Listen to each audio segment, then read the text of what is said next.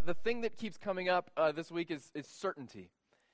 Certainty in the world, certainty in life.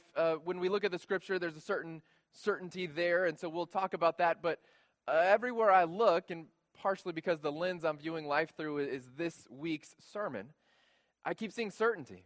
It's at that time of year, right? Tony Romo will get hurt, right? That's Texas certainty. Or the Browns will finish 7-9, right? There's certainty as the fall approaches. That's 2 weeks in a row with a Browns joke. I'm sorry. Cooler nights, shorter days. I was watching a documentary while putting together IKEA furniture last night. There's certainty that there's frustration in that, but the documentary was it's new. It's called Lo and Behold, and so it's in the theaters, but you can rent it because we live in 2016 and it's a brave new world. And so I'm watching this documentary while I'm putting together furniture, which is a bad combination. And they're talking about the internet and the connected world and how there's some certainty as to when it's going to go down. And I'm kind of starting to wonder a little bit, what am I exactly watching? And they have this NASA scientist who says that there's a certainty that sunspots and solar flares will bring down our internet at some point. And she references back to 1859, this thing they call the Carrington event. And so Carrington is the cutest child in the history of the planet. She's sitting in the third row. But it's also a scientific thing. This guy named Robert Carrington in 1859 witnessed a sunspot that then took down like the electrical network of the world. And so people who had telegraphs, they melted. And some of them just started telegraphing on their own. The sun created this electromagnetic pulse. And they said if that were to happen today, who knows what would happen? Who knows how long the internet would be down, how long our electrical grid would go down. It was this whole doomsday scenario. And the documentarian was like, well, but I mean, how certain is this? And they basically said it's a matter of when, not if. Like it's a certainty that the sun will again do this, and it's just a matter of where we are when it happens. And I started thinking, trouble will come. There's a certainty in this world that there are just things that are going to happen. You and I are going to walk through this life, and trouble will come upon us. And we've talked about it in this series that we live in the shadow of death. That there's just this kind of sense of foreboding around us that trouble is on the way. And yet, we have also seen in the psalm that we have a God who protects us, a God who restores us, a God who loves us, and who intends to be there through the trouble, which is where we find ourselves today. And so let's read Psalm 23, and we'll get started. It says, "The Lord is my shepherd, I shall not want. He makes me lie down in green pastures. He leads me beside quiet waters. He restores my soul. He guides me in the paths of righteousness for his name's sake. And even though I walk through the valley of the shadow of death, I fear no evil. For you are with me. Your rod and your staff, they comfort me. You prepare a table before me in the presence of my enemies. You've anointed my head with oil. My cup overflows. Surely goodness and loving kindness will follow me all the days of my life, and I will dwell in the house of the Lord forever." Let's pray. Heavenly Father, we are grateful for your word and the truth contained in it. Father, I pray that you would enlighten our minds and allow us to not only know the truth, but to absorb it and then to live it out in the world around us. And so, Father, thank you for this time and this space and the luxury of getting to sit in your presence and know you better.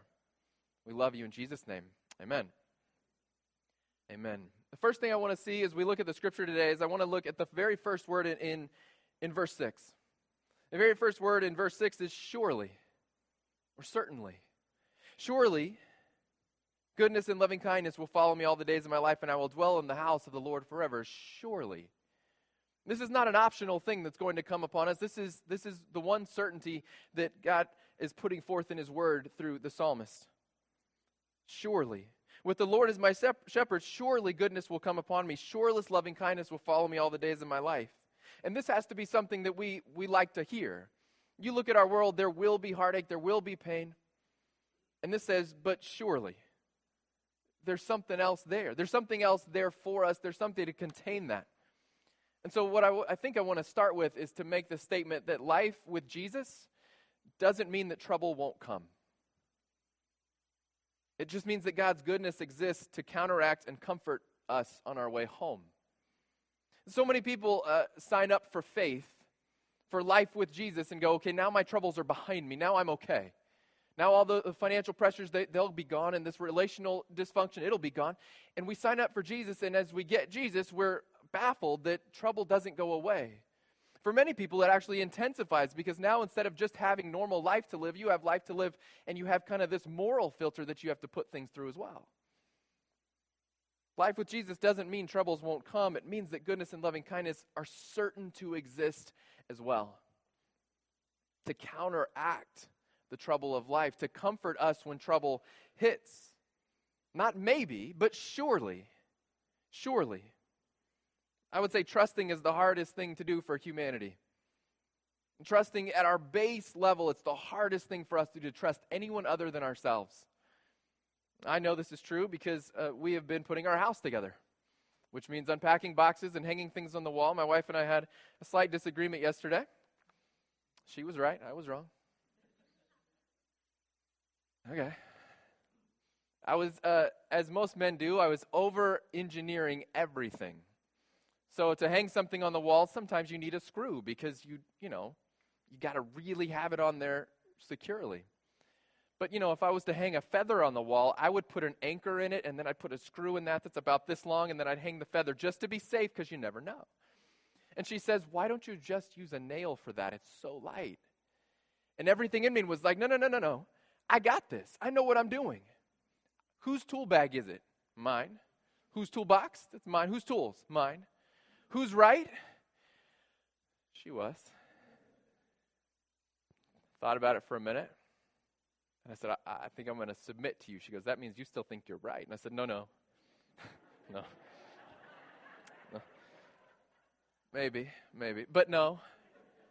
I think you're right. I think it doesn't need, an 18-inch long industrial screw. I think maybe that tiny little nail will do. And sure enough, it did.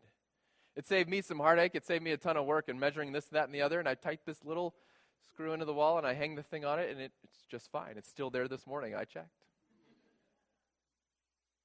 Why is it so hard to trust somebody other than that voice inside our own head?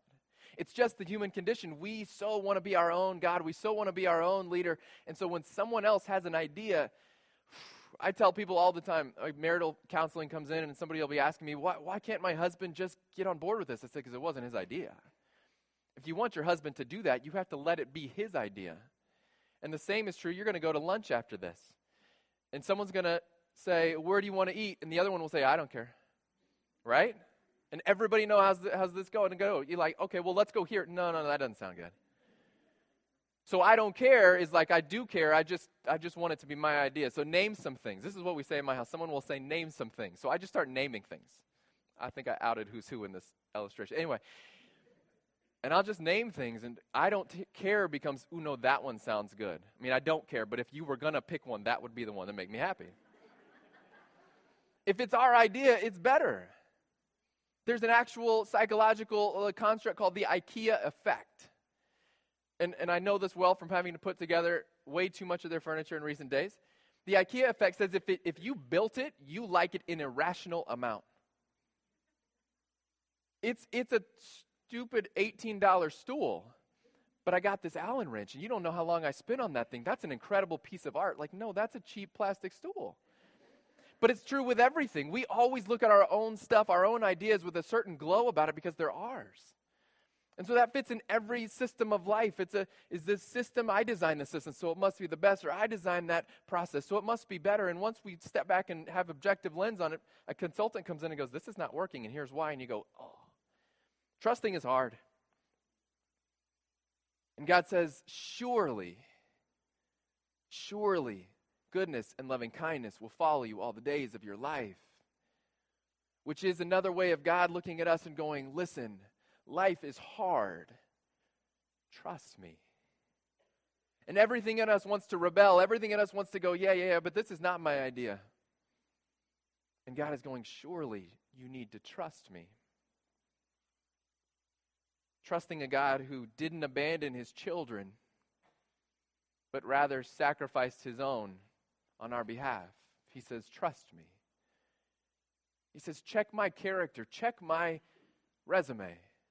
When did I withhold from you? When did I hold back from you? When was there a time when you were in need and I wasn't there? Trust me. And so then we read the psalm anew and we say, surely though I walk through the valley of the shadow of death, goodness and kindness will follow me if I'm in the presence of the Lord. Jesus dealt with some of these ideas as well. In Luke 15, Scripture says that all the tax collectors and the sinners were coming near to Jesus, and they were listening to him. It says both the Pharisees and the scribes began to grumble, and they said, this man receives sinners, and he eats with them. And so he told them this parable, because what they're saying is you're not allowed to eat with sinners. It's unclean for a righteous Jew to eat with sinners. And the Pharisees are calling him out, saying, this is unclean. You're unrighteous. You say you're the teacher. You say you're a rabbi. You're nothing. Jesus says, what man among you, if he has 100 sheep and has lost one, does not go and leave the 99 in the open pasture and go after the one which is lost until he finds it? When he has found it, he lays it on his shoulders, rejoicing. And when he comes home, he calls together his friends and his neighbors, and he says to them, rejoice with me, have joy with me, for I have found my sheep which was lost. So Jesus says, I tell you, in the same way, there will be more joy in heaven over one sinner who repents than over 99 righteous persons who need no repentance. What Jesus does to them is he flips the script. They're sitting there saying, you're unclean. And he goes, oh, really? You are.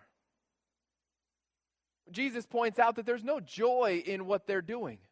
There's no joy in heaven over 99 self-righteous people who think they're living by the right rules.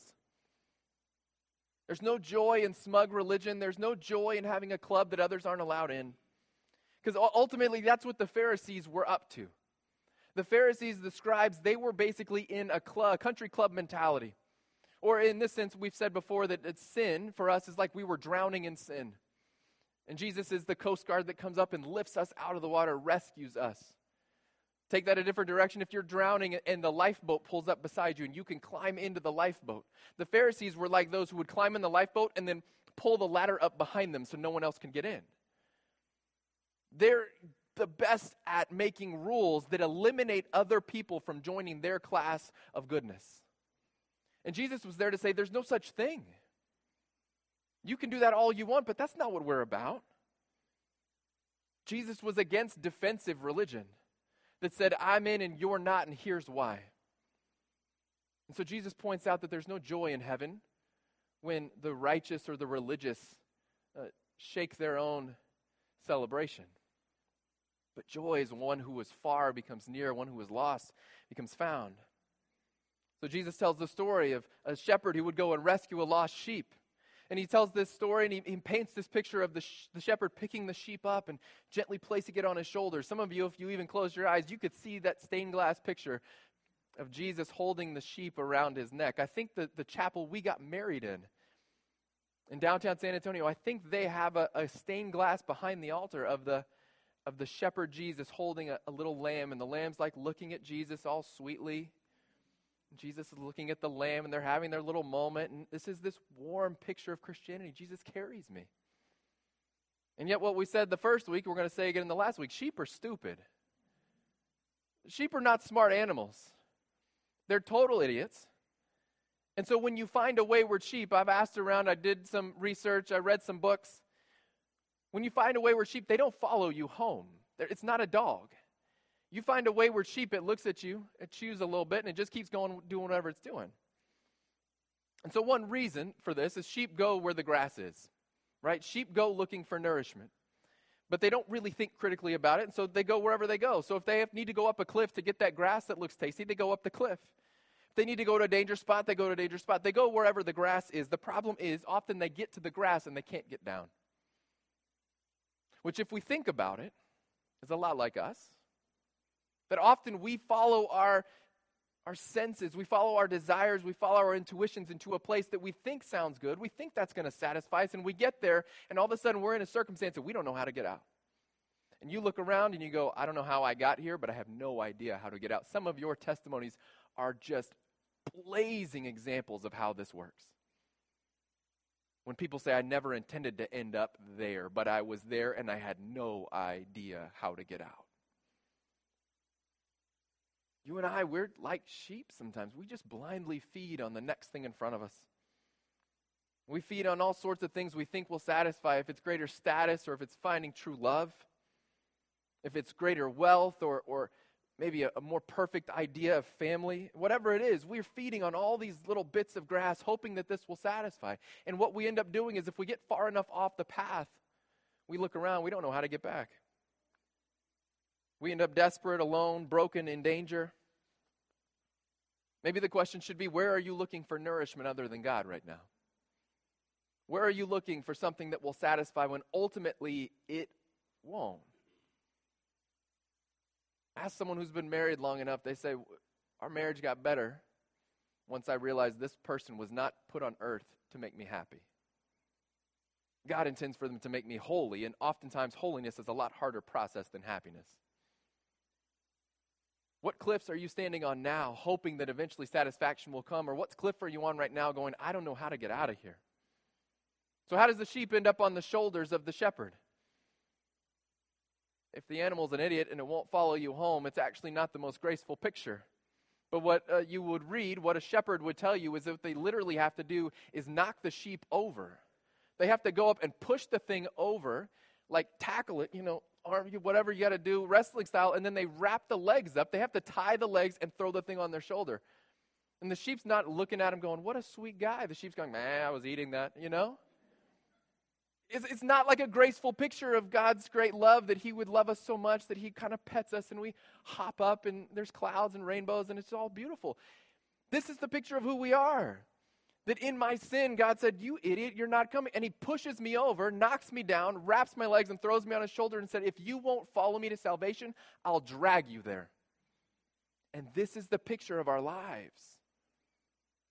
You read Scripture, you read our lives, you read that none of us chose Jesus of our own volition. I chose sin after sin after sin. And somewhere along the line, and these great circumstances came to be, and my eyes opened up because someone invited me to this church, and somebody was sweet to me, and somebody ignored the fact that I was a 16-year-old kid who was drunk and high in the back of a Young Life club. And they loved me anyway. And as a result, Jesus. But it wasn't like I skipped into it either. We are like the sheep. And what we see in the Scripture, what we see in the Psalm, is there is then great joy in heaven as the shepherd walks in with the sheep, as the shepherd ushers the sheep into salvation. Jesus, what he's doing is opening a window into the community of heaven through this parable. What is a community? A community is a group of like-minded individuals that are usually bonded by an intense or significant experience. That's what a community is. So if you graduated from a certain university, there's a reason that's a community for you, because you went through 4, 5, 12 years, whatever you went through, and you have a certain shared experience with other people who went there. That's why that feels communal. That's why you cheer for teams on Saturday afternoon, because something in you goes, I was one of them. That's why a church feels that way. There's a significance to being part of a community with like-mindedness, with significant experiences shared. So Jesus is being given a hard time because he doesn't do what he's supposed to do, because he's eating with tax collectors, because he's receiving sinners. Jesus is being given a hard time. And what he does, instead of saying, you know what, you're right, they don't belong because they're not righteous and they're not law followers, Jesus, all he does is he redefines identity in the presence of the Pharisees. He goes, you guys identify by your righteousness. We're not doing that anymore. I'm creating a new significance. The newer significance is not your ability to follow a certain number of laws. The new significance is that if you are with me, that's an even greater identity. Why? Because you and I, we're the same. We identify with our most significant or intense experiences. If you're a veteran in the room, would you be generous enough to just raise your hand if you're a veteran? We've got a couple. Yeah. You think that through. Some of us that have not been in that situation. Maybe you're an alumni of a high school or a college. Maybe you got some certain experiences and you identify with people who've been through that. It is what it is. And there's something different when I talk to a vet. And they say, no. there's no shared experience like the one I have with this guy. He knows what I was like. He knows what I went through, whether it's Afghanistan or Vietnam, whether it's peacetime in Germany, whatever it is. They go, you don't know what it's like until you know that. And that sort of shared, significant, intense experience is undeniable. So that you get two guys that both have the same hat on in the diner that shows what war they were in, which shows what experience they had, and they can look across the room and they know each other and have a bond and a community with each other immediately. Regardless of political affiliation or race or socioeconomics, there's something they share greater. And that's what Jesus is doing to the Pharisees. He's saying, of all the things you choose to identify yourself with, there's something greater. There's something greater. Because most of us, we build our foundational identity on things that make us feel superior. Because it's who we are.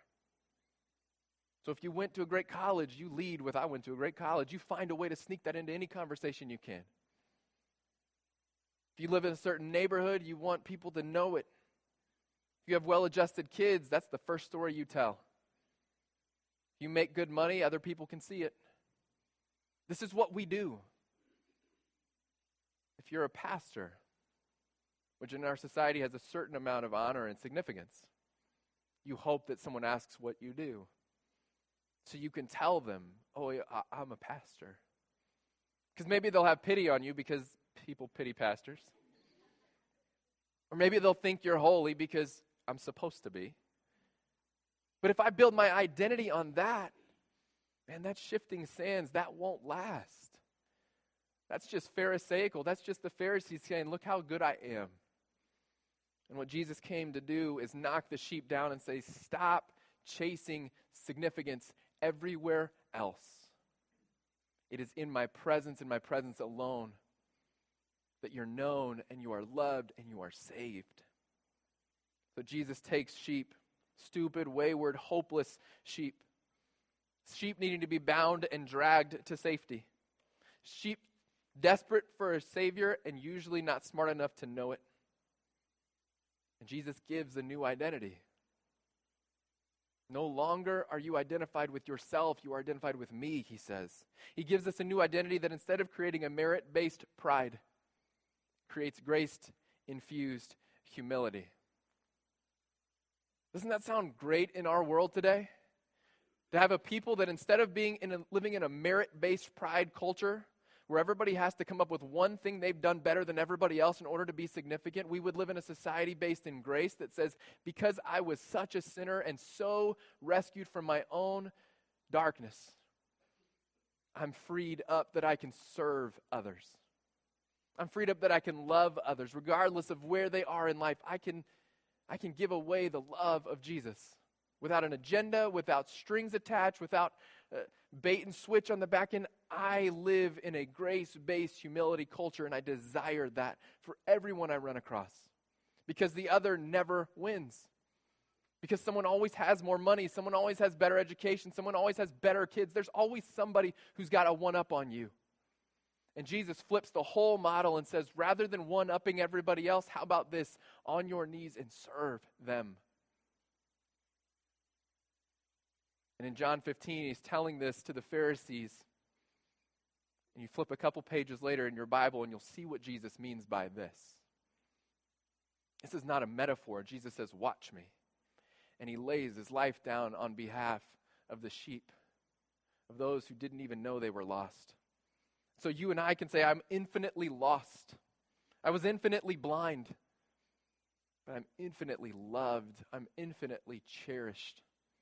I'm God's treasure. He rejoices in finding me. That picture in the psalm where it says, the shepherd rejoices. And Jesus echoes it. He rejoices. And then not only that, but Jesus says he brings him to his friends. He brings this lost sheep and he calls his friends and neighbors and he'll come rejoice with me, which simply means come and have joy like I have joy. Share my joy over this one. That's the picture of heaven. When your heart is healed, when your life is set right, when your identity is based in something greater than status, it's based in Jesus, heaven rejoices. And one taps another on the shoulder and they say, listen, We got another one. Share in my joy. Share in the goodness. Shepherd will do anything to bring his son home. And you're not brought home scolded. You're not brought home guilted. You're not brought home expected to now get your stuff together and now act right. You're simply brought home. And this produces a profound joy. An incredible community. When you are in a room full of people who recognize they were once lost and they are now found. People say they sense the Spirit sometimes in a room. That's what that is. That's the sense of a people who recognize that I was once so far away and God gave his son to make me free again. And that produces the most incredible kind of community we have on this earth. People who know what it feels like to be drowning in sin and know what it feels like to be rescued by a Savior. I'd actually like you to do something. If you would look at the person next to you, just look them in the eyes, hold it for one long second. Just long enough to be uncomfortable. You are looking in the eyes of community. Of somebody who knows what it feels like to be lost. And somebody for whom Jesus thought it worthy to lay his life down. Because that's what Jesus does. Luke 19:10, it says, "For the Son of Man has come to seek and save that which was lost." That's what he was here to do. So if you read Luke 15, there was a lost sheep, and then there was a lost coin, and then there's a lost son. And every single story, the one who was looking, the one who would do the finding would stop at nothing to bring the lost thing home. Jesus came to seek and save that which was lost. And he not only saves, he secures. And so it says, and we will live in his house forever. We will dwell in the house of the Lord forever.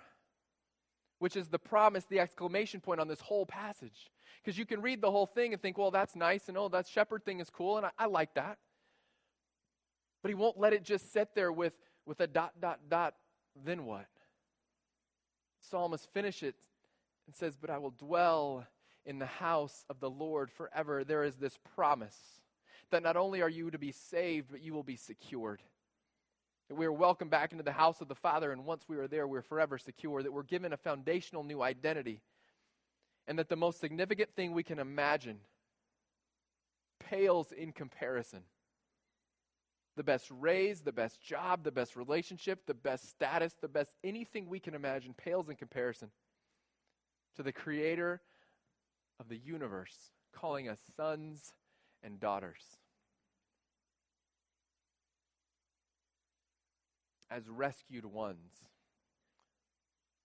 As people who have been invited to dwell in the house of the Lord. My prayer is that we would live in that identity fully. The beauty is we don't have to wait until the end of our days to enjoy the depth and the beauty of the presence of God. He's rescued us. He's called us home, and we share in the profound joy of his rescue in places like this, in community. And then when we live out that rescue outside of these walls, there's profound joy in that. We started out saying there's these certainties around us. These certain lives, there's certain pain, there's certain trouble, but then there's certain rescue. And I would say this is certain. There is a true, sure promise that God loves us enough to send his son for us. And so today, my prayer is that we will live in that certainty, that we will feel the certain embrace of the true shepherd. That if this 5 weeks together teaches us nothing, it's to remind us that we have a shepherd who loves us and cares for us intimately. Not a distant God, not a vending machine God where we hope to get what we want. But a God who, even though we don't understand it fully, wants to know us and love us. And so my prayer is that we not only know that truth and we embrace that truth, but we would share that truth with all that we come across. Let's pray. Heavenly Father, I am humbled by the goodness of your word, by the goodness of your rescue. Father, I would confess that most days I don't consider even needing rescue. Most days I turn around and I try to build my life on the things around me again. On status and wealth, on how many friends I have, or whether or not people think I'm important. Father, I measure myself in the health of my relationships or my bank accounts. I measure myself in what others think of me. God, my desire is that in an increasing measure, for me and for this whole community, that you would remind us and instill the truth in us that as your sons and daughters, there is no greater significance we need to seek. And rather than make us lazy or despondent, Father, it would inspire us in the full freedom of knowing we can live this life to its fullest. We can chase dreams and fail, knowing that ultimately we're secure in you. And so I pray for every heart in this room. We know that everyone is in a battle. Everyone is on a journey. Father, be close to those who are hurting this morning. Be comfort to those who need it. God, be a swift kick, a knockover, and a drag out of those of us that are stuck in a rut. Ultimately, God, we trust you to be God, to remind us that we're not, and to love us no matter what. So, Father, thank you for a day like today and a place like this. We pray in Jesus' name. Amen. We're going to continue with our service with the taking of communion.